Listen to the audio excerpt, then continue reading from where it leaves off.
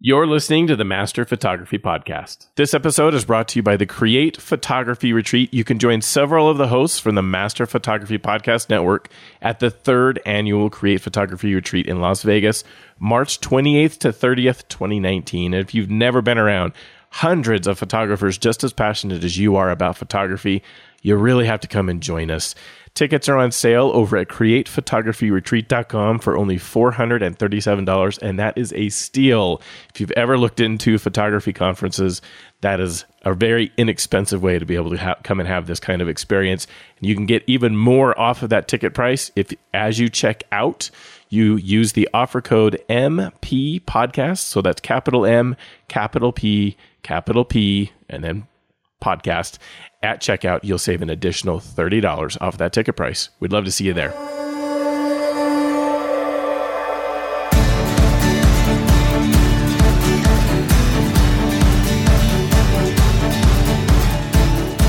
Welcome to the Master Photography Roundtable, part of the Master Photography Podcast Network. You are joined by thousands of photographers listening to this show who are all on the same journey to master their photography. I am Jeff Harmon, the host for this episode, and I am joined by Brent Bergherm. Welcome back to the show with me, Brent.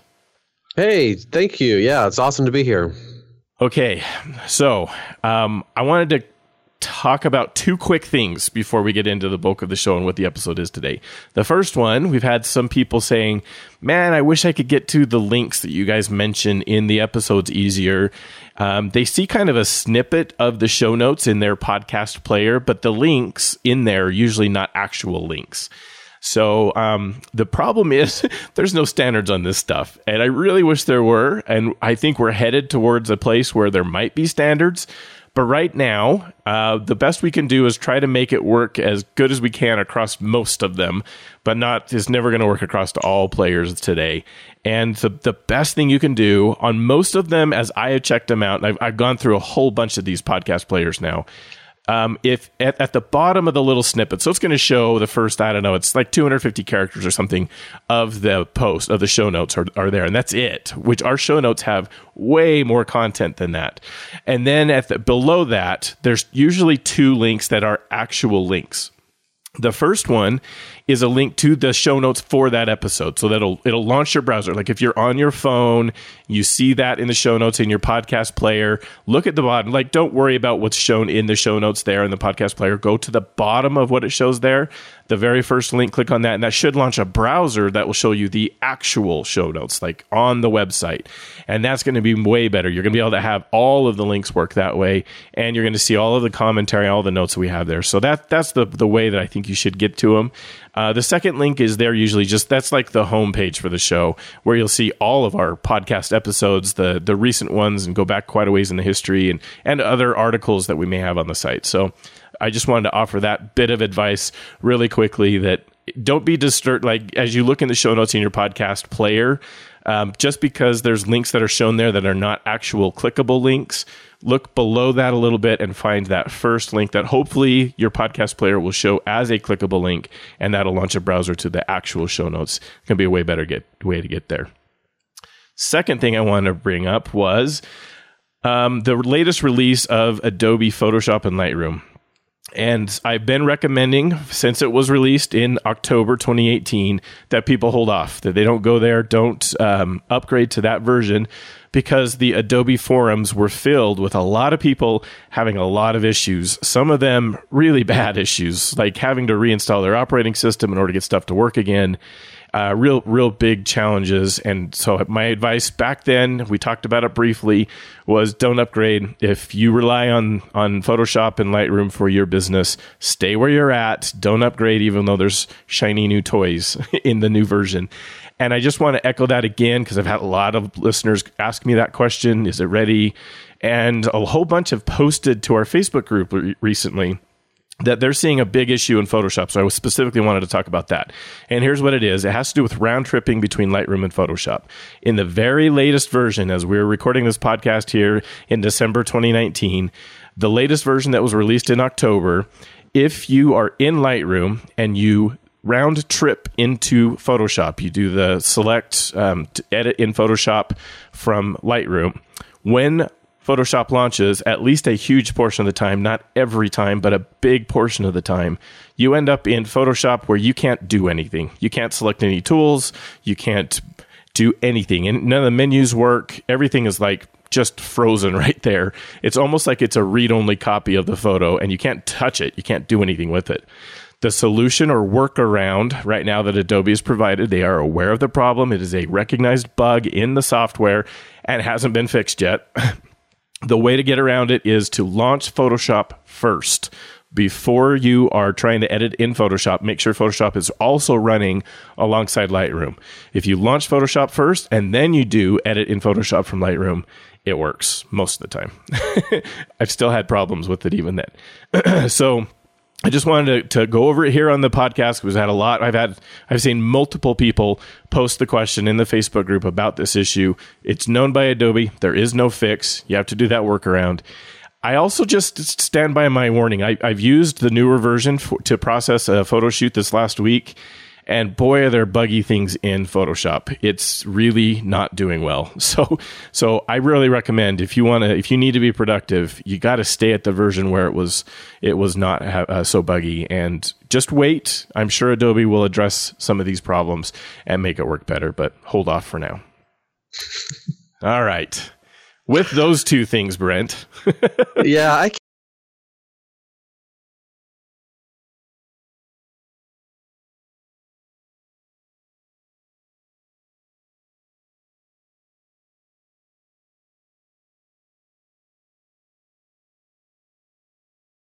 frustrating. Yeah. if it were doing that, because everything I've done right now has with my just personal images, I actually haven't any problems with. So I'm one of the rare few, I guess. Also not on Mojave yet, though. So maybe it has to do with something to do with Mojave, possibly. But I don't know. It's just the issues that I've seen are across both Windows and Mac. So there's really? Yeah, wow. It's just they put out the Photoshop release seems to be the biggest culprit. The Lightroom stuff is working pretty well. I haven't had a whole lot of issues with that, although I've seen some pretty big problems that people have had. But they kind of go together. You really want Photoshop and Lightroom on the same version. Camera Raw was updated. So you really want everything on the same version. And that Photoshop version is really bad. It's been crashing like crazy as I've gone and used some of the more advanced features, like shake reduction as an example. It crashes constantly. Sure. So it's just stay on the version just before the one that was released in 2018. And go. So if you've already upgraded, by the way, you can go back. This is a beautiful thing. Because they didn't upgrade or change the format of the Lightroom catalog, you can downgrade to the previous version this time. It doesn't work that way every time, but with this latest release, if you got there, you're having big problems, just downgrade to the previous version and things are going to be much smoother. Yeah, I actually noticed that because my computer at home, I've got the 2018 version there. I haven't upgraded that one yet. But my notebook, I have the 2019 version. And I was so glad when that catalog was actually cross-compatible. I was like, yay, I didn't have to worry about that. Yeah, that's good. So that's good. Won't happen every time, but it did this time. No, yeah. Okay, now let's get into the episode. Now that we've had people wondering why it's been taking so long for us to get to the actual topic. I wanted to talk about printing today. And absolutely. And I'm glad, Brent, that you were able to come on. This is it's a tough topic for me because I've really despised printing. That hurts. I have not liked it. I love printing. So I have hated it. So it's good. I'm hoping you can convince me that my decision to get into it a little bit is going to be good. But let me explain why I hate it. And I think there's going to be a whole bunch of photographers that are going to feel exactly the same way as I do. Sure. So, I mean, at this point, I've done a fair amount of printing of my own photos. All of my portrait clients, they want prints, of course, and that's why they're getting portraits taken. They want to print them off. Some do it. I do have some clients that they only want the digital and they're only going to share it on social media. They actually don't even print it, but it's rare. Most people want to have the prints done. They want to hang out like a big canvas on their wall or something like that. And I really enjoy hanging my own landscapes up on the wall too. I have a lot of fun with that, taking the landscape, and it's really fun to share it on social media, but it's so much better when you print it off and you look at it on your own wall.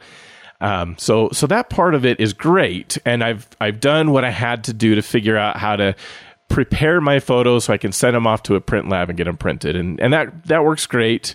I don't have any problem with that. And it's printing my own photo, like printing myself that I've really not wanted to do. Plus, even beyond that, with my clients, I just don't like that part of it very much. Working with them on, I want this one in 8x10, I want that one in whatever size, and they're picking it, and then having to work with them on like, well, actually, that's not going to be a great aspect ratio, and they don't understand. Anyway, the whole thing. I know that part I can totally resonate with. Yeah. I don't like that. It's not a part of it. I enjoy it. I do this as a hobby, and so if I can take out whatever part of it that I don't enjoy, I may as well. It's not like this is my life. I'm not working on this to pay the bills, and so why do something I don't enjoy? And I just don't enjoy interacting with clients that way.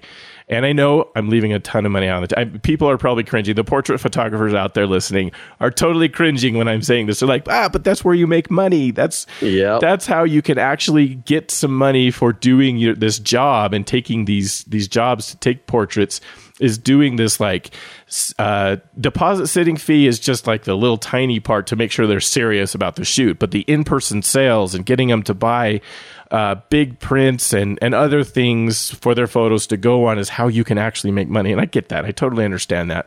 But again, my hobby, I don't enjoy that part of it. And so I have avoided it. And then the few times I have tried to print myself, it's been like really awful, the results. Truly bad. In fact, I have right now, an Epson Workforce printer that's just kind of our generic document printer that I have for our family. And it's struggling like crazy right now. It's been fine up until about 2 or 3 months ago. And even though I've cleaned the print heads and I've aligned the print heads and I've done everything you're supposed to do, it still just prints out banding on the photos whenever you try to do it. And it's just not working well. I hate this. Partially because I don't know enough about it. So, Brent, I want to talk to you about, I made a decision a few weeks ago. I jumped on one of the printer deals that are out there. We're going to talk about that in a second. And I bought a Canon printer, and I'm determined to figure out how to use it. Just more than anything so that I really understand it. And that's the first part of this I want to talk about. This is coming from someone who just really despises the whole print your own photos stuff. And yet I'm going to do it. And I wanted to talk about why I decided that. And then I want to get your help, Brent, on like where to go. Since I'm brand new to this, I don't know how to do this very well. And I think a lot of listeners could benefit from the same kind of discussion. I know we have some listeners that are really good at this. I've seen that their discussions about this in the Facebook groups. But I think there's a lot who will benefit from this discussion. So let's go. And like let's go over some of the landscapists, they're going to art shows and other things that and selling their prints for good prices, maybe $400, $300 on some, maybe more on others. So it can be, in the right context, even for landscapists, it can be certainly a good thing to get into. But printing yourself is definitely way more economical than going with a lab, if you have the time to do it. So let's talk about some of your things, why, and further into some of the details. That'd be great. Okay, so here's the 2 reasons that I've decided to jump into this, even though I don't like it. At least right now I don't.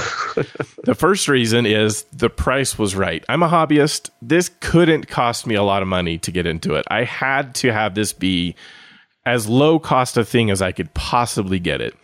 And I've seen these deals happen frequently. I think it's at least once a year. How often do they do these kinds of deals, Brent? Do you know? Yeah, probably once a year is good. Okay, once a year? At the most twice a year, depending if, when they're cycling out for new equipment, but once a year for sure. Okay, so what I got was that there's every once in a while, they have a deal out where you can buy a good quality Canon printer for less than $100.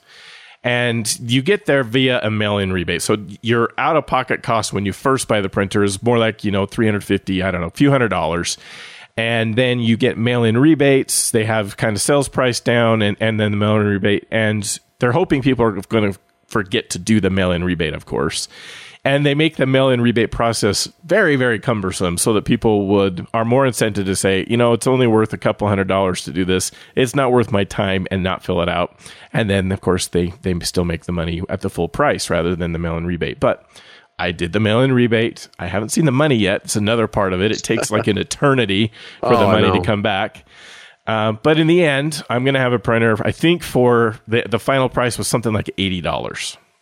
Not bad. Yeah, not bad at all. That's part of the reason I made this decision. I thought, okay, the price is not prohibitive. I can handle $80 and I'll get a good quality printer. And then I have had some needs occasionally where I needed to create a print on demand. Like I needed something today. And you can do that, but it's going to really cost you through Photolab to make that happen. Mm-hmm. And so having that capability, even if I don't do it a lot, it's going to be worth it to learn it. The other reason, though, the second reason is probably more important. I'm going to learn more about photography by doing this. I'm absolutely convinced of that. So when I first dove into learning Flash, I learned a lot about photography by doing Flash too. It really, really helped me to better understand light. And I expect that as I dig into this and I learn more about printing, even though I don't have a lot of interest right now in doing this a lot, I suspect I may come to like printing. Maybe. We'll see. It's going to take a lot of convincing, but more than that, I think it's going to help me to be a better photographer. So what do you think, Brent? Do you think that's going to happen? Yes, because with some of the details we'll talk about here shortly, there's some nuances that when we're printing, we look at things differently. Sure. And we're going to be able to, as we're processing the image, as we're shooting the image, we'll be able to think about that more holistically. And your end result is almost guaranteed to be stronger on a technical sense just because you're thinking about the whole process now. You're not just going to screen view, but you're adding this extra piece where hopefully you'll be able to think, I want to be able to make a nice fine art print of this. Maybe it'll be a gift. Maybe I'm going to sell it. Maybe it's for clients. It's a portraiture, whatever. There's lots of different reasons for making those prints. But yes, it definitely, I think, will make you a better photographer. Okay. All right. So that makes it worth it. Absolutely. Since I kind of find it painful right now with the printing, hopefully that'll make the effort worth it. And plus, it's going to make a good topic on the show. I'm going to be able to talk about my experience as I go through this and learn more about printing and share tips about it. So it's good for everyone. Okay. Yeah. Let's talk then. The first thing that came to mind, and I put down a bunch of questions for Brent in the podcast notes for this episode. And then we're going to, Brent's going to offer some other things that maybe we should talk about. But these are the things that came to mind for me. My questions that I had going into, I need to learn printing. And so the first question was what to look for in a photo printer. Obviously, you have to have a printer to print your own photos. It's equipment you're going to have.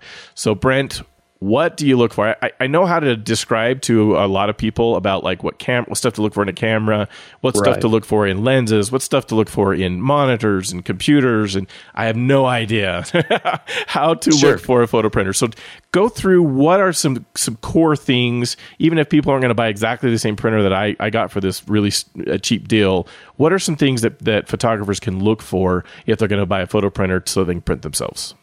You bet. One of the first things I think, actually I didn't even put in the show notes just yet, and that is, I don't normally go this route, but I'm going to say name brand is going to be one of them. Okay. Because there's two main manufacturers, that's Epson and Canon, that are really delivering, and they are the industry leaders when it comes to photo printing. There's other printer manufacturers such as HP. They have some excellent items, especially their wide format items are really good too, where we get really large print sizes. It's just they aren't the industry leaders. They aren't. HP isn't the one that the paper manufacturers are primarily thinking about, because Epson, they've led the way for the longest time in this field. But when you get into other manufacturers like Brother or Lexmark and things like that, they will likely be able to advertise as a photo printer, but that's just kind of like advertising. Okay. I just can't see when you're wanting to look at just the fine controls and getting into the best possible results ever, you got to go Canon or Epson. When you're looking at Canon or Epson, then you got to be thinking about, well, what are the capabilities I want in my printer? And what those capabilities are really tied into also the size of what the printer is able to do. So you talked about that workforce printer. Well, just in the name workforce, that tells us, it's more geared towards the office and that kind of a thing. That's right. But that is a smaller format. You can get maybe a tabloid, not a tabloid, I mean the legal size printout on that, but you're limited to 8.5 width size on that printer. And sometimes those office printers, they go tabloid size, 11 by 17. I know HP makes some great 11 by 17 inkjets as well. And so if you're looking for office type stuff, those will be great for your office production. They can probably do pretty good for your photos, but is it going to be that super just that you're looking for when it comes to a photographic printer? So that takes us to the next size up. And that's where when we get into the 13 by 19 inch size printers, for me, my own terminology, I would call that a medium format style printer. But again, I'm not saying that's any industry standard language or anything like that. It's just that takes us into that mid-range that says, okay, we have a certain size of the platter for what we're going to print on. Some of these printers are also roll media, so you could get really long prints coming out of it, 13 inches wide by really long. But then we go up further, 17-inch printers, 24, 44-inch printers, and Canon and Epson both have a 64-inch printer. So we've got some things that are thousands and thousands of dollars, and those are going to be awesome machines, but we certainly don't need to go that large. For the hobbyist type photographer, for the person just getting into it, the bare bones, I would say, is get yourself into a 13 by 19 printer, because that's going to also have the other stuff we look for in a printer when we're looking for nice photo art quality print. Nice photo art quality prints. Okay. So when we're looking at those things too, we then start to say, okay, if I'm going to do 13 by 19 as my base, you're going to look on B&H and other places, Amazon, and you're going to look for 13 by 19 printers, and you're probably going to find like 3 options because there just aren't that many available. Okay. Canon, actually, they probably, 3 options that they do have actually available, and then you got a couple of options from Epson. And so we want to look then at, okay, what are the differences between those? Because you paid, bottom line was $60, $80 or whatever. Yep. The next level up is going to be, a couple hundred more, and then they have one for like $700 in that format, in that size format.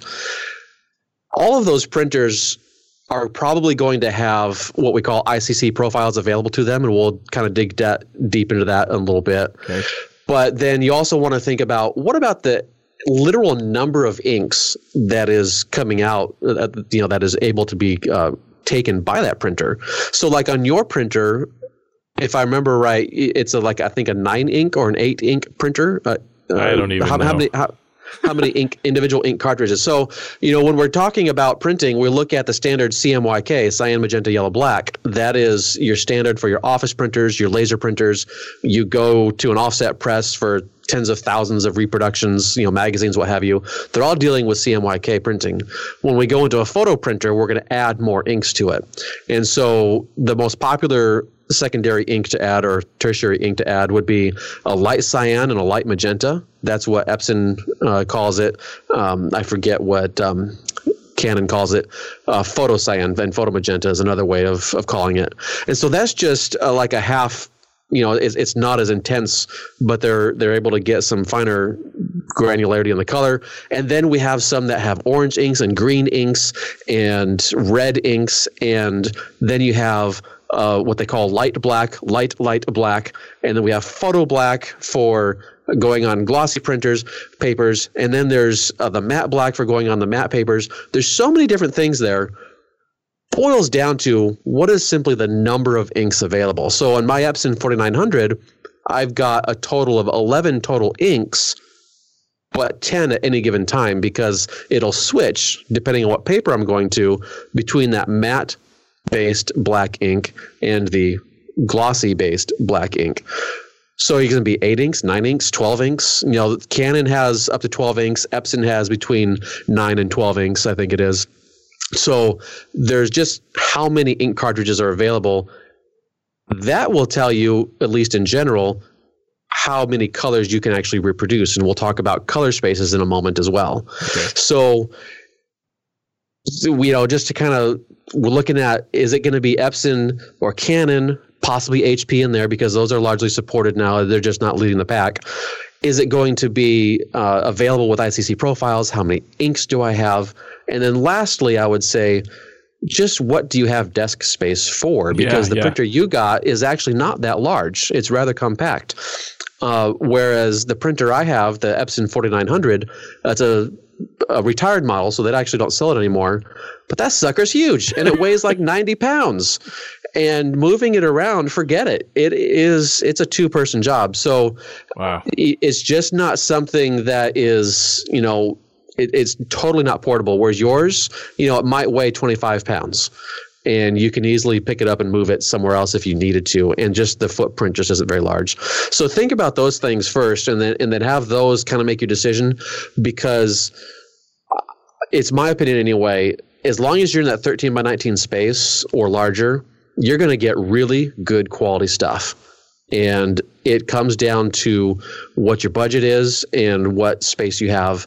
Otherwise, you're going to get really good stuff. Okay, so I think at least potentially. Okay, all right. So this, even though it was only $80 after the mail-in rebate, so the one I got was the Canon Pixma Pro 100, and a Pro 100 Professional, I think is the full name. So I should be able to do really well with this printer, right? Oh yeah, you should get superb quality images off of this printer. Absolutely. Okay, so that will actually be fun if I can figure out how to do that and get really, really good images that I can go hang up on the wall. That will be fun. I will enjoy that. It has, I just looked, it has 9 inks. So is it better to have more inks? So the thing with more inks, you're going to expand your color space. Okay. And so that's one thing we need to think about too, is with our color space, our most basic or popular color space, I guess we could say, and we've talked about it in the past too, is the sRGB color space. Sure. And so that is just a plain definition that says, here's where we start our green, our blues, and our reds, and then we have this triangle on this representative of what color is. We have these defined items of what color is and what we can actually reproduce within this color space. So the more inks you add into it, you're going to expand your color space. So you can go to Adobe RGB color space, which has been defined since 1998. And then now we're dealing with ProPhoto color space, very popular. It's the default in Lightroom. And as we get into Photoshop, as we round trip from Lightroom, that's usually the default. You can, of course, change it in your Lightroom settings, but then you need your 12 or more inks to hopefully get close to that ProPhoto color space. Okay. All right. So the more inks, the bigger the color space. That makes sense. What about, so I mentioned my Epson printer, and I've done the clean and the line heads, and I've even replaced some ink cartridges, and it still does the banding, like really bad banding. Do nozzles just like wear out on printers? Is it fixable by maybe replacing the ink cartridges again, or is that printer just done? In a printer like that, I would say it's just done, because it's not worth it probably. It's probably several years old, and you're probably not going to be able to find a print head that you can replace. But what's happened is the ink has just gotten so cooked in there, and the nozzle array is several hundred little tiny little jets that squirt out the ink. Canon and Epson both have different technologies for how they squirt ink onto the paper. I don't want to get into that, but we just have these little holes that spew ink, and so basically you just have them filled up. The reason they're filled up is they got dry or somewhat close to dry, and then they just started caking. It's like, your blood coagulates when you cut yourself. So it's kind of sort of the same idea when it's allowed to dry. And then it can just be really difficult to clear it out. Now, if you have the opportunity to remove that head, you can actually buy a solution where you can soak it, or you can, instead of feeding ink through it, you can feed a solution through it, which will thin the ink. I actually have one of those sets for work, but my Epson printer, like I said, the 4900, I have had it clog where just nothing comes out. I don't even have banding, zero coming out. Okay. But I've always been able to tell it to clean it. It has a forceful mode for cleaning, and putting that through about 2 or 3 times totally clears it out. And that's where I had a problem several years ago with my Canon, where I would just have to buy a new print head at $500 a pop. Ugh. The third time I did it, I was like, I can't do this anymore.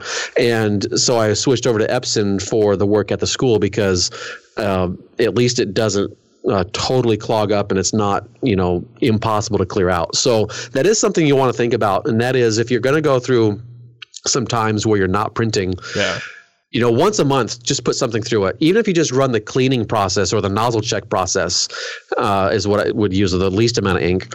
That'll keep it flowing a little bit, and that's what you want to do. If it's letting it sit for time on, months and months like I do during the summer is not a good thing. Okay. That's interesting. Okay, yeah. So I mean, that Epson Workforce printer, that's the office document one, it has definitely enough activity that I didn't sit for a month, but it's probably 4 years old. Yeah, it's just old, and it's wanting to retire, and yeah. Okay. All right. Good to know. All right. My next question that I came up with was photo paper, because I know there's tons of kinds. I know this even just from printing with Print Labs. You can choose all kinds of different photo papers when you print through a professional print lab, at least.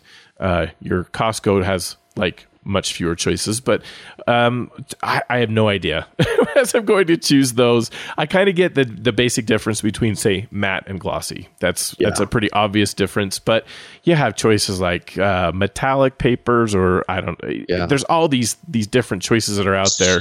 How do you pick a photo paper? It's overwhelming, and even compared to what you can get through an online service, there are so many wonderful papers out there, and that's actually one of the things I totally love about this craft. And part of it is me as well. Like, I've been to Mexico, let's say, and I've bought packs of handmade paper. I'll never print on it. I'll never do anything to it. It's just, I love the paper.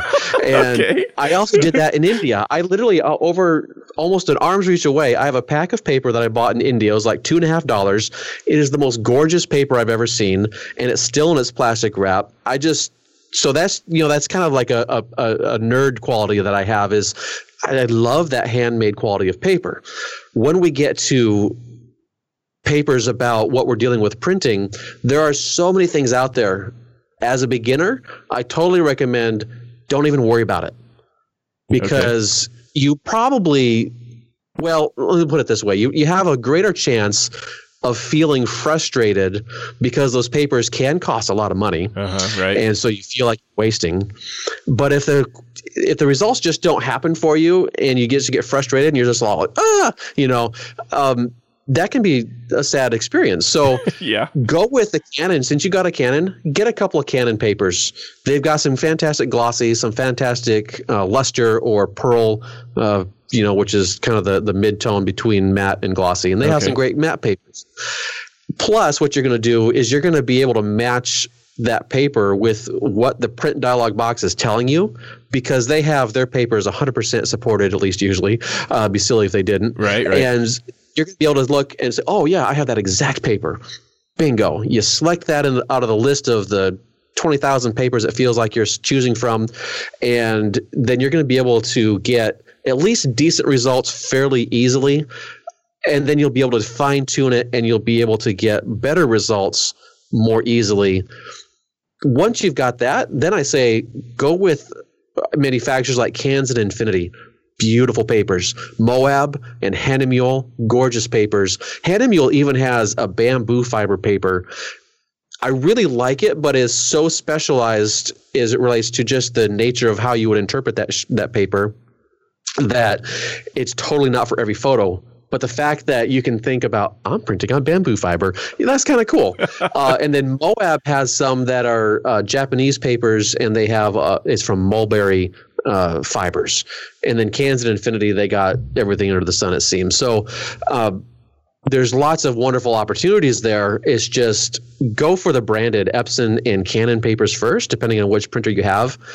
Get a little bit of experience, and then go for these other specialty papers, because then you'll start to think, that sounds interesting. When you start to read how they're describing the paper, that sounds interesting. Maybe I should get a little bit of that and start playing with that. Okay. And then they're going to tell you how you should treat that paper. They have what they call media settings, and so they're gonna say, okay, this paper works for this printer with such and such a media setting. And what the media setting means is how far up from the platen should the ink head be. Oh. Is it a thick paper or a thin paper? How much ink should it spray onto it? How much, and that's more the profile, but then they're going to give you those profiles too and say, okay, once you connect that paper with this profile and you're printing from Photoshop and letting Photoshop manage the colors, then you're in a good spot and you're good to go. Okay. Usually good to go. We'll dive a little further even still once we address your next issue here. Okay. All right. So just stick with the name brand of your printer to start off with. Just like eliminate a variable. Yes, is that right? Yes, eliminate a variable. I love it. Yes, because there's just, even with Epson, even with Canon, they have a lot of different varieties of papers that you can choose from, and it's just something that says, this is something I know is most likely going to work pretty well. Yeah. Almost guaranteed. Epson, they're not manufacturing these papers. Now, Epson does have some really good fine art papers, and they're made for Epson, but these other paper manufacturers, that's all they do. And you can get really awesome stuff with these other paper manufacturers. At least for me, I really like Canons and Infinity. I wish I could say I'm sponsored by them, but I'm not. It's just from looking at the different papers, their Barita Photographique, it kind of sounds sexy in a way, but that's the paper I really like. It does really well with color and awesome with black and white. Okay. All right. That's good to know. I'm glad to for me, I definitely want to keep it simple. I want to give me the best chance to be successful. I already don't really want to do this very much. So I need to make it as easy as possible so I can be successful. Get a few successes, get some confidence going, and then dive in further with these specialty papers. You'll have a much better experience, I think. Okay. Before we move off of that, and I didn't have this in the show notes yet, can I do something like Canvas? You can, most certainly. And even Epson, and I'm thinking Canon, I can't remember. I think Canon makes their own canvas as well. So they have two different options that you can do. You can do a sheet-fed canvas, which is basically the canvas material on a writer sheet that will just feed through like a standard sheet of paper. Okay. Or what's more popular is a roll media canvas. And that's usually, you got to get into the 17-inch printers to go that route if you want the roll media, or 24-inch. At work, I have a 44-inch printer by Epson as well, and that's what we do all our canvases on, because usually when you do a canvas, you want it to be pretty big. And so I will also do my own canvas stretching and everything. So, that's usually the bigger printers, though. Right. Okay. And you have stuff, the canvas stretching, you have something you have to do after it prints. And so that's going to be maybe a more advanced thing that I'll probably want to just stick with like a glossy at first. Yeah. But if you wanted to get just that basic canvas sheet fed type item, they do sell those things they're called canvas basically. You could still, put that in a standard frame like you would a normal paper. It's just the reason you would choose it is because it has that texture that you're looking for. Uh-huh. And that would basically be the only reason you would choose it in that case. Okay. All right. Next question that I had, and this has put me off a lot on printing in the past. I've had printers I've had to do for documents, office kind of stuff forever, of course. And the ink is always so darn expensive. It is awful. No matter what brand it is, if you buy the name brand ink, it is so expensive to replace that ink. It's like, 75% of the cost of the printer is the ink. And so to be paying for that all the time is just disheartening. I hate that part of it. Another reason was I print so rarely myself. I just don't know that I want to have that expense entering into my photography a lot. So my question for you really is, can I use off-brand ink? Because I've done that, some of my office stuff for a while. It seems to be okay, although I wonder if it led to like this Epson printer that I was just talking about kind of having the struggles that it is, because I have used off-brand ink. So is it okay to use off-brand ink? you can pretty much guarantee if you were to contact Epson, they are absolutely going to use that as an excuse to say, yes, that is your problem. And I would say for the most part, they're probably right, because those off-brand inks just aren't going to be exactly formulated the same way. Sure. And the problem we have with them is if you're looking for longevity of the print, you want to go with an off-brand ink that is still going to talk about the archival quality of the ink. And then, like, I've used Cartridge World. That's they have places around, even in my small town here, we have a Cartridge World, and that's where you can go get toner for cheap. You can get ink cartridges for cheap. And if there's a popular printer anyway, they'll have it.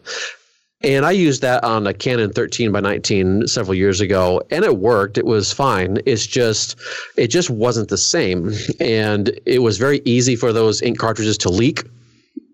Problem number one.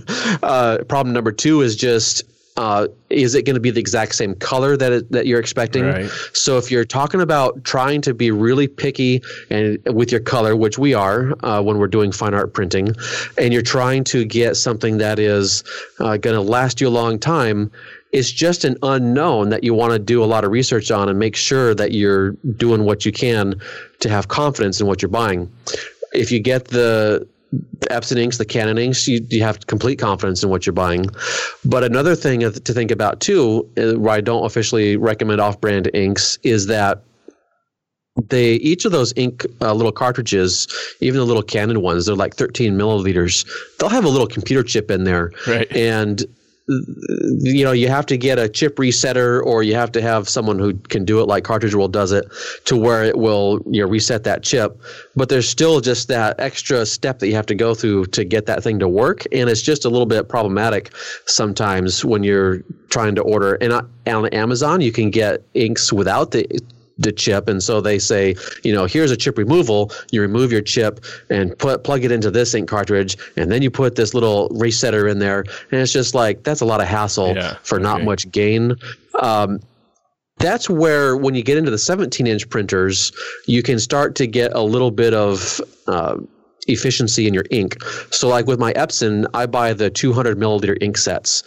At $85 a cartridge, that sounds expensive, but when we do the math and look at the per milliliter basis, it's a lot cheaper than those 13 milliliter ink sets that you get on the smaller format printers. But then you're looking at, 11 inks, 10 inks that are, so you're looking at $800, $900 for a full ink set. That's really, really expensive, and not for the hobbyist for sure.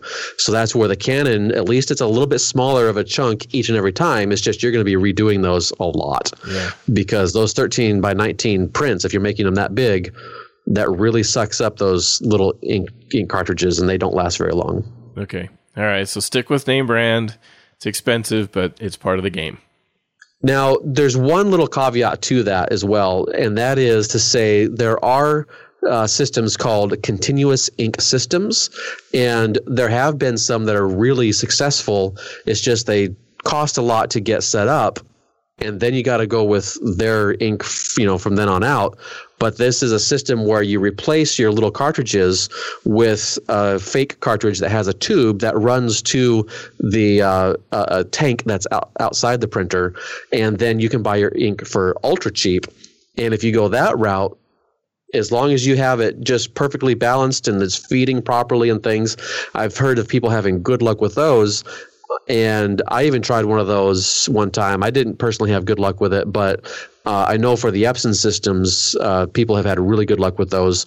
So that would be something potentially to think about too. It's just a whole nother deal where you're just like, setting up this whole extra thing that sits outside the printer, has tubes running into it. It's a whole nother ball of wax. It's not something that I would initially recommend, but if you wanted to go die hard with it, you could. Okay, yeah, I don't want to go die hard with it. All right, I'll stick with the name brand inks, I guess. It's just part of the game, it sounds like. What about the refillable ink? Like, the companies don't do that. The vendors like Epson and Canon, they don't create anything where like you turn in your ink cartridge and they refill it or anything, do they? Not really. They encourage certainly the recycling of ink cartridges and the like, and places like Staples and whatnot, they'll take your ink cartridges and recycle them. But usually those are going to end up with places like Cartridge World, where they're going to take those and refill them and then resell them. And so I know Epson on the business line of printers, they just released a printer, just released probably a couple months ago now, but they released a printer that is basically a refillable ink tank. Okay. And it's exactly kind of what we're talking about with the continuous inking system, to where you don't buy a little cartridge, you buy a tube of ink or a bottle of ink, and when you need to, you just dump some in. Oh, and really nice. That's really nice. Yeah, it's a lot cheaper, but we don't yet have that in the pigment ink systems that are like 8 and 12 and 10 ink systems. So it's just not come to the photo quality printers yet. I'm hoping surely that one of the manufacturers will go that route, because people are just dying for that kind of cost savings. The problem you get into, of course, that's where they make their money. And there's not much more that they can innovate, though, in the quality of the print. I think they're going to start to have to innovate in other ways, and possibly giving us some better value is one of the ways they can innovate. Yeah, right. Yeah, I look forward to that then. All right, let's move to probably the biggest thing everybody wants us to talk about: calibrating the printer. And this has been so frustrating. I've made half-hearted attempts at doing this, and it never has matched whatever I've done on my screen. I'm using a calibrated screen, so I've got that down, and it's enough. It's calibrated well enough that when I send it off to the print labs, it does a fabulous job of replicating what it is that I wanted in the colors. But when I've tried the couple of times, I didn't have a great printer, but when I've tried, it's gone really poorly, and I gave up. I just I don't know how to do this. So, Brent, I'm going to start into this. I want to be able to do a couple of my own prints, own landscapes. How do I go about calibrating the printer? Yeah, this is definitely the meat of everything we're talking about. Right. Because without doing this properly, of course, you're going to be disappointed. You're going to get a green that is slightly off from what you were wanting, and you're like, well, at least it's green, but still, it's not what I need. It's not what I remember seeing and feeling when I was there, and I want to relive that. And so, yes, calibrating your screen is hugely important, and the industry standard is a brightness of 120 candelas is what they call it. It's a unit of measurement for brightness. Right. So 120 candelas per meter, and or at a meter measurement, I'm sorry. And then roughly 6,500 or 5,500 Kelvin as a white point. And so depending on what settings you choose when you're calibrating your monitor, those are the industry standards anyway. If you veered from that, you could have problems. So you want to at least start with your industry standards. Then the biggest problem is too, when you're doing your normal work in, email or whatever, it's so easy to brighten that screen up. Make sure when you're going to your good work, if you will, dim that screen back down and get yourself back into that calibrated space. Then we need to understand, what is the difference between the color space that my screen is capable of showing versus what my printer is capable of doing, and what the color space I'm working in Lightroom and Photoshop is. That can be a huge problem, because most of our screens are only capable of showing sRGB, right, maybe a little bit more. If you have a nice notebook computer, let's say Apple, that's what I use, so I'm just going to use it. I know Windows has some great screens on their notebook computers as well. They call it, I think, the P3 color space. And you're like, what does that mean? That means nothing. Well, when you look at the details of what that means, that's pretty much right in the middle between sRGB and Adobe RGB. So you have more color capable than the sRGB space, but not as much color as the Adobe RGB. And so most of our printers are capable of Adobe RGB, but we can most certainly print in the sRGB space. So establishing a consistency of that color space, and I would say start with the sRGB first, to make sure when you jump into Photoshop, you might be editing in ProPhoto, right? But make sure you convert it to sRGB before you send it to your printer, because that is going to do a lot with your colors that you probably don't see, simply because you can't see those extra colors anyway. Those extra colors that are there in ProPhoto, you simply cannot see those on your monitor anyway. So downgrade it to what your monitor can show you, and start from there. And then as you get some success going, advance to that Adobe RGB, because I have definitely run examples between Adobe RGB and sRGB, and I definitely see differences. And I prefer the Adobe RGB. Most folks prefer the sRGB because it's easier to get good results out of it. It's just you don't have as many colors available. So start with that. So that would be my first question is, do you have consistency through your color space from all points? You know, you've got your screen, you've got your working space and your printing space. Are all of them the same? Okay. All right. So you mentioned editing in ProPhoto. Yeah. So like in Photoshop or Lightroom, you have a setting when you round trip from Lightroom to Photoshop. You have a setting of what color space you want that to use. And if you're starting off in RAW in Lightroom and then you go into Photoshop, do you want to pick, like as a beginner, someone who's just starting and you want to make sure the prints end up looking like you see on your screen, do you recommend just staying in sRGB all the way through? So this is probably where a lot of people might argue with me, but as an extreme, very beginner, I would probably go ahead and say yes. And the reason I say yes is because it's going to give you a consistency value that you just can't get otherwise. Once you have some success there, though, I absolutely want to see you get into that ProPhoto editing space for editing your pictures and being able to correlate the differences from what you're seeing versus what you know you're going to get. But that takes experience.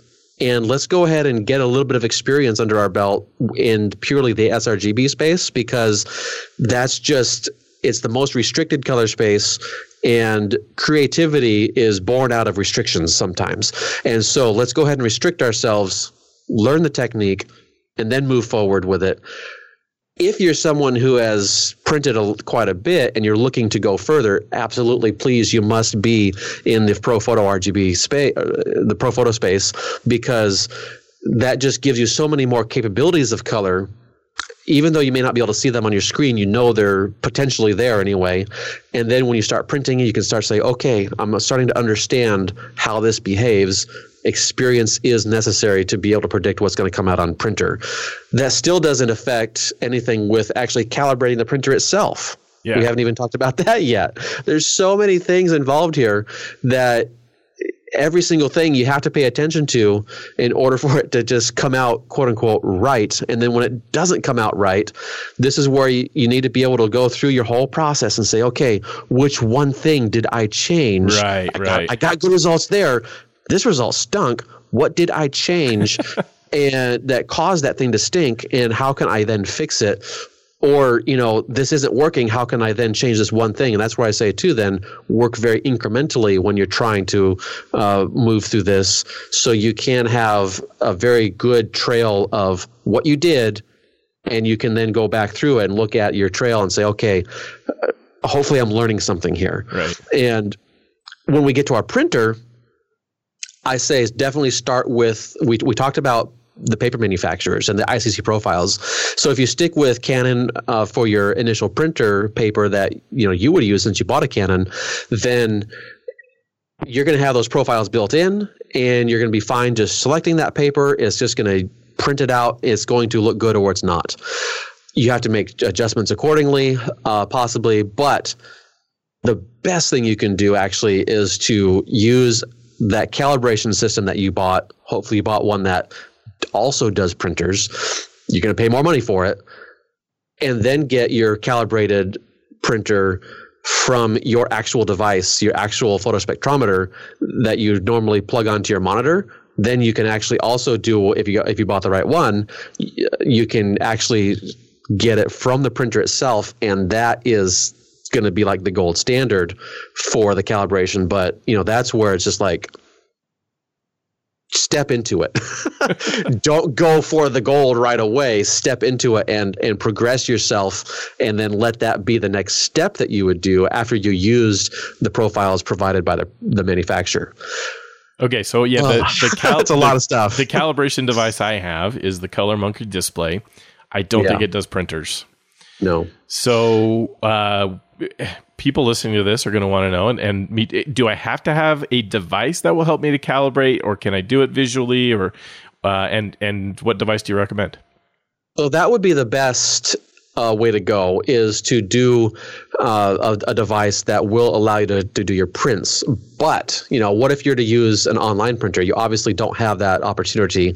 So what I would rather see people do is figure out what's going on with that profile, figure out what's going on with your screen and your whole workflow, and find where it's breaking down. Now, another thing you can do in Photoshop, there's actually a function called soft proofing. So you can basically take that output profile and say, okay, I want to make this look as best as possible on screen. So I might even suggest turn on soft proofing when you're editing as a final step of your editing process, because there's so much that goes into our editing. We have our capture sharpening, we have our contrast adjustments and all sorts of other things. We might do selective sharpening or blurring just for, aesthetics and what we want to come out of the image. And then we have print sharpening. Basically, before I do print sharpening, what I would do is I would turn on that soft proofing that Photoshop has, and that'll change the view just a little bit to get us even closer to what the printer is going to look like. And then we can make those final assessments and say, okay, where did my system break down? Do I have to go back to my raw and redo something in Lightroom, or is it a simple fix? I can do it here in Photoshop, and I can just bring that into more alignment, and then I go and print, and then it's going to work. Okay, and difference between, say, printing from Lightroom versus Photoshop. Is there? Do you prefer one over the other? Yes, I definitely prefer Photoshop because, and the main reason is control. Lightroom control in several ways, but Lightroom, when you're outputting from Lightroom, it gives you some sharpening options. I briefly talked about the capture sharpening, the sharpening for aesthetics, and then output sharpening.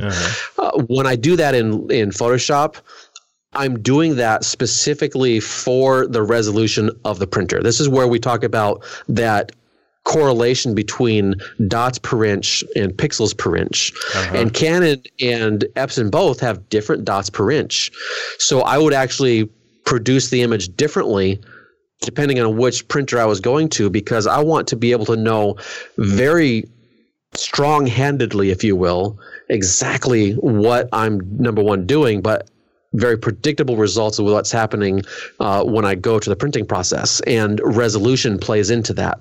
When you're printing from Lightroom, you don't have that control, not as nuanced and not as detailed. Now, you could certainly test it and say, okay, I want to, do a normal amount of sharpening for glossy paper, and I want to do this or whatever. And you can probably get some really good results with that.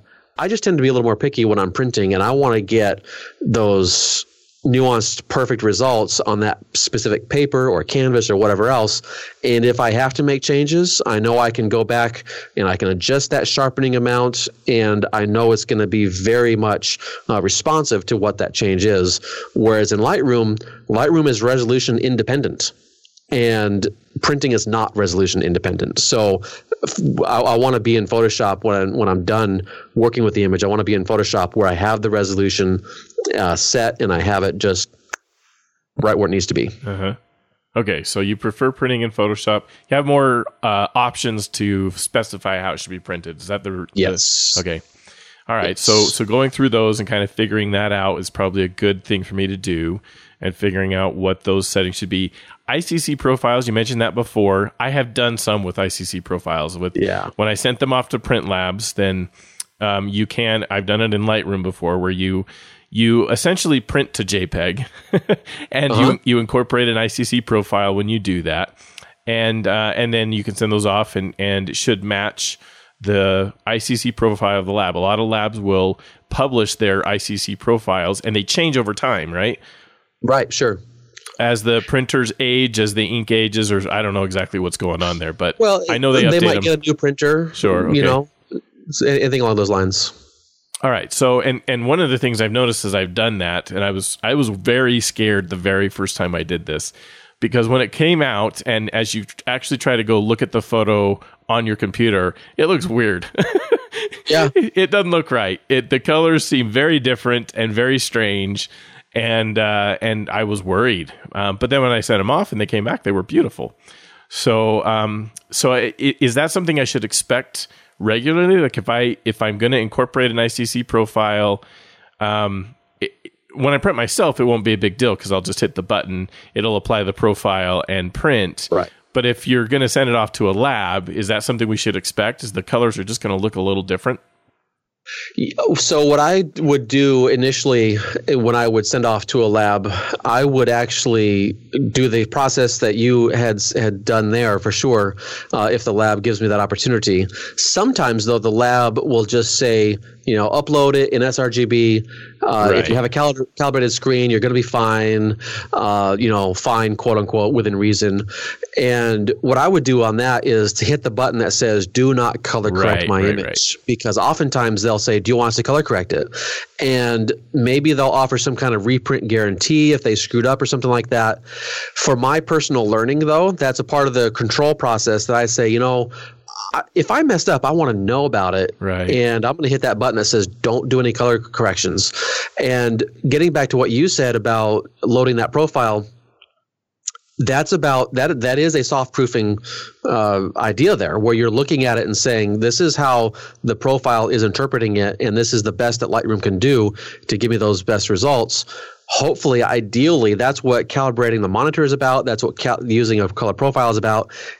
Those profiles are tiny little bits of information that simply says, because of the imperfections of this particular piece of equipment, device, what have you, we need to adjust the color so we have consistency from device to device. Okay. And so that's hopefully what we're able to do. The fact that you said, well, those colors looked really messed up, but it looked awesome when it printed, that makes me think, man, I wish I could see your exact system, because it just feels like something isn't going on right there. But another thing is to say, I don't do this in Lightroom, I do it in Photoshop. So I would love for you to be able to put that profile in Photoshop, do the soft proofing, see what you get going on there, and see what happens in that direction, because maybe it's a Lightroom thing, maybe it's not. I don't know at this point. There's still a couple of variables to think about. When you're taking it out on your own machine, you have the downloaded ICC profile for your own printer. That's where you can load that and see how it's going to look. But I would kind of sort of almost take that with a grain of salt, because the printer is still expecting that sRGB or Adobe RGB profile, and then it's going to take that information, is going to apply, put it through this filter, if you will. This profile is kind of like a filter, and so it makes it look good when it comes out on this device, this printer. So you still might have some variances there, because it's applying that filter to your screen, and so that's just going to enter a whole nother system that could cause confusion. And that's the problem with printing too, is we've talked about a lot of things, but we really haven't necessarily gone exactly in order of what the process should be necessarily. Okay. So, I probably want to go ahead and just touch on that really quickly. Please. Just to make sure we get that order down pat. Yeah. First off, calibrate your screen. Then understand your screen color space. Then understand your color space that you're working in. So we talked about those. Then as we're in Photoshop, I want us to be able to also understand, as we have experience, we're going to be able to understand what our histogram means on the print. And then we're going to be able to modify that profile as we're working with the ICC profile. We'll either be stuck with it because we don't have the device that can give us our own custom profile, or we will make subtle modifications. If it's really close, then I say just make subtle modifications. And by modifications, I mean a curves adjustment or something like that in Photoshop. When you're printing, let Photoshop manage the printing, manage the color control. So you apply the color control in Photoshop. That's one of the options in the print dialog box. On the Canon system, they have their own. Is this what you use on your particular machine, where you go to File, Export, and you export to the printer? Do they still use that system, or are you going through the print dialog box? So yeah, I have used. I haven't really actually printed through Photoshop. I've done it through Lightroom, and so I've used the print module in Lightroom to make that happen. So I would then say let's transition you to printing from Photoshop, but Canon has had a fantastic plugin or extension or whatever. So you can go to file export, and it's like you're exporting this image, but you're exporting to the printer. Okay. And they have all of that profile information just packaged right up in there, and it's a beautiful little piece of software. That's the one reason I would choose a Canon printer myself. I certainly know how the Epson works. It's more convenient in the Canon system. And then if we have to go to a custom created profile, then we do that and start messing with that. So that would basically be the order that we'd want it. It's still truncated, but still the basic order we would go in. Okay. All right. Very good. I like that. All right. So I think that's about all we have time for in this episode to be able to do it. And I'm going to share my experience as I go through this and start learning more about printing. I'm going to ask you more questions, Brent, along the way. Absolutely. If there's some people that they're not ready to do this yet, but you have a training course coming up where they can learn a lot more about this. Tell me about that course. Yes. So I spent Thanksgiving break recording about 15% of the videos, and I'm going to spend Christmas break recording the rest. And what this is, it's going to be an online course, and I'm going to have it being able to be delivered in multiple fashions. So I hope it doesn't confuse anybody. But what we're looking at doing initially is kind of operating it as a virtual workshop. And that means you would be able to get online, watch the videos, and then I'm going to limit it to like between 10 and 15 people or so. And you're going to be able to have my very clear and, guided input to walk you through your specific challenges and what you're doing there, whether it's Skype chats, whether it's group chats where we all get together as a class or whatever. I haven't defined those items yet, but we're going to do that a couple of times. And then what I'm also planning on doing this Christmas break, I'm going to go visit a few of my local hotels here that have conference rooms, and I'm actually going to turn that into a workshop where people can come here to Walla Walla. We'll go out and shoot in the morning and the evenings, but during the day in July, it's like 110 degrees during the middle of the day. That's when we're going to be in the air-conditioned area, and we're going to just dive into printing, and we'll be able to look at all these things. You'll have to bring your own computer, but we'll be able to hook up to the printer. It's going to be awesome, I think. So very much looking forward to that. And then after I go a few rounds of that, so I really understand what people's challenges are, and I'll be able to address those directly, at least more acutely. I might say I'll then release it as just a video download that you'd be able to just watch the videos if you wanted, and you'd be able to just go through them and just do it on your own kind of a thing. But for initially, I want to be able to have that ability to help people. And another thing on that virtual workshop, you're going to be able to ship those images to me, and I'll give you feedback on those images as well.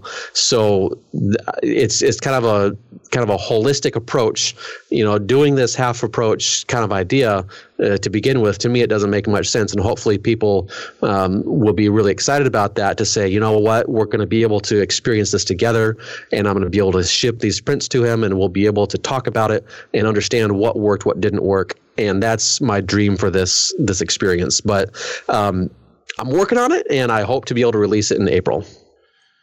Perfect. And between now and April, I'm going to be a guinea pig on the training course. You'll be one of my guinea pigs. I have a few people who are going to be sort of my guinea pigs before it's released. I have some students here at the school actually that will actually be going through it. You and a couple other people that'll be going through it. So yes, it will be well tested. Even before I release it as a virtual workshop, it will be well tested. Yep. I'm planning to kind of go through it and be able to provide my thoughts and feedback on the course. So that'll be great. Be great. Yes. Perfect. All right. Let's jump into the doodads of the week. Brent, what's your doodad? So in line with printing and calibrating, the i1 Pro 2 by X-Rite, it is one of those calibration devices that can do pretty much every device. Depending on which package you purchase, you can do all printers. So the one that I actually have the i1 Pro 1, so it's a slightly older model, but it doesn't do what they call CMYK printers. So I actually can't do my laser printer here at work, but I can do everything else from projectors to scanners, to printers to screens, RGB printers or inkjet printers. The latest model, the i1 Pro 2, is just the next iteration of it. So it's a really good device, but it's not for the faint of heart. It's about $1,500 for the cheapest model. Yeah, there's the problem. Yeah, exactly. Yeah, I'm not too interested in spending that much money on this at this point. So trial and error, I guess, is going to be my approach for this for now. Yeah, informed. It'll become informed trial and error. There you go. Yes. Once we get some experience and some of that, some of those lessons coming your way. Very good. Okay, and my doodad is going to be the same printer that I just got. I mean, I don't have experience yet to be able to speak to how well it is, but again, the price is right. It is one of these 13 by 19 printers that we just talked about. Has some features like, it has Wi-Fi, and so connectivity is pretty easy to do and so on. So that part of it was simple. Getting it connected up to the computer was no problem, Mac or PC. I've done it for both now, and it's great. There's no problem there. It is $360 initially, which isn't too bad for this kind of a thing. The $360 to kind of get into it. I guess actually the original price is more like $400-ish. But right now at Adorama, if you go over there to buy it, it's not quite as good a deal as I had when I saw it, when it was down to, I think it was $60 or $80, something like that, after the mail-in rebate, because they had some discounts off the top of the price anyway. But still, right now, as I go look at Adorama as we're recording this, there's a mail-in rebate, so the final cost is $110. So that's worth, if you want to get into this, if you want to follow along like I am and trying to learn how to print, then it's probably the least expensive way to get into it that I've seen. Brent, is there any hope for cheaper? Probably not. And this is, again, it's just going to be a really good printer anyway, because they've done really good stuff. Epson and Canon both have done really good stuff with their printers. So to have it so cheap, the only thing I think about here is to say, why is it so cheap? So it's a fantastic machine. And if you can spring for the slightly more expensive model, to get another ink color in there, go for it. But yeah, it's a great machine. So you're probably not going to ever find it cheaper. No. Yeah. Okay. So there you go. And if you want to just wait, because like I said, it happens at least once a year where I see that mega deal to get another $30 or $40 off of that. Then wait for that. Watch for it. We'll try to let you know. I think I posted it in the Facebook group when it came up and when I decided to do it. So watch in the Facebook group and we'll let you know if it's coming up so that you can go get that same deal. And if you're not in a hurry, which I wasn't, then wait for the next deal and get it for that. You bet. In fact, the deal has been so good. I've heard of some photographers buying another printer just so they get the ink. Yeah. It becomes so sad. It's so inexpensive. Like it's the cheapest way to get your hand on a whole set of ink for these printers. And then maybe you can even sell the printer itself ink without the ink for, $100 or something and make it free. So there you go. Anyway, that's great. All right, Brent. Well, thank you so much. I'm excited to try this out. I just have to find some time to do it, and I really think it's going to help me learn a lot more, which is great. Learning more about color spaces, for example, I'm excited for that. And composition, I think it'll help with that. I think there's a lot of stuff I'm going to be able to learn and improve my photography. You bet. Okay, some reminders as we close up the show here. For those of you that made it and stuck around this far, masterphotographypodcast.com is the new home for the show. You're going to go there and check out the show notes. Like I mentioned at the very top of the show, we have extensive show notes out at the website. So don't just take the little teeny bit of show notes that get shown in your podcatcher. Go over to the show notes on masterphotographypodcast.com, find the show, and you'll be able to have all of the gory details. The Facebook group is Master Photography Podcast. You can just search for it on Facebook. You do have to answer a question in order to get in, so we keep the spammers and the bots out of there. You have to name a host on the show. So Jeff or Brent will work. You can find my work, jsharmanphotos.com, or check out my other episode, my other podcast, phototacopodcast.com. On Facebook, I'm Harmon Jeff, Twitter, Harmon_Jeff, and Instagram, Harmon Jeff. But all of this is in those show notes. Brent, where can people find you? I can be found at my main hub, which is brentbergherm.com. And if you want to be on the short list, if you will, for knowing when that class happens, I've got an email list at the bottom of any page. It's in the footer. Or you can also join I have a Facebook group, Brent Bergherm Photo Workshops. You could join that as well if you'd rather do Facebook. So if you're not on the Facebook, then get on that email list. I am notorious for not sending out anything on that email except for the most hugely important things. So it's not like you're going to get flooded with a bunch of junk. LatitudePhotographyPodcast.com. That's my podcast where we talk about landscape and travel photography related items. And then you can find me on YouTube, youtube.com/C for some reason. I don't know why they have that there, but /C/Brent Bergherm Photography. And then Instagram, just find me at Brent Bergherm. So all those different places. And one thing to think about too on that website, I just had actually a message. My room that I reserved for my chili workshop, they canceled it. And I'm like, how can you cancel my reservation? That kind of stinks. But I found another one. We're going to be staying in an apartment. And so it's like a 3-bedroom apartment. And so if folks are interested in doing that kind of a thing, and then also I have a farm stay for the one in Croatia, for the initial item in Croatia. So staying out in the countryside, photographing the best waterfalls in the world, that's what that one's about, at least for the beginning of it. So look that up and let me know if anyone has any questions. And that's about it. All right. Thanks, everyone, for listening. We appreciate it so much. We'd love to have you subscribe to the podcast. Make sure you don't miss a single episode as it comes out. And we will see you again in another 7 days.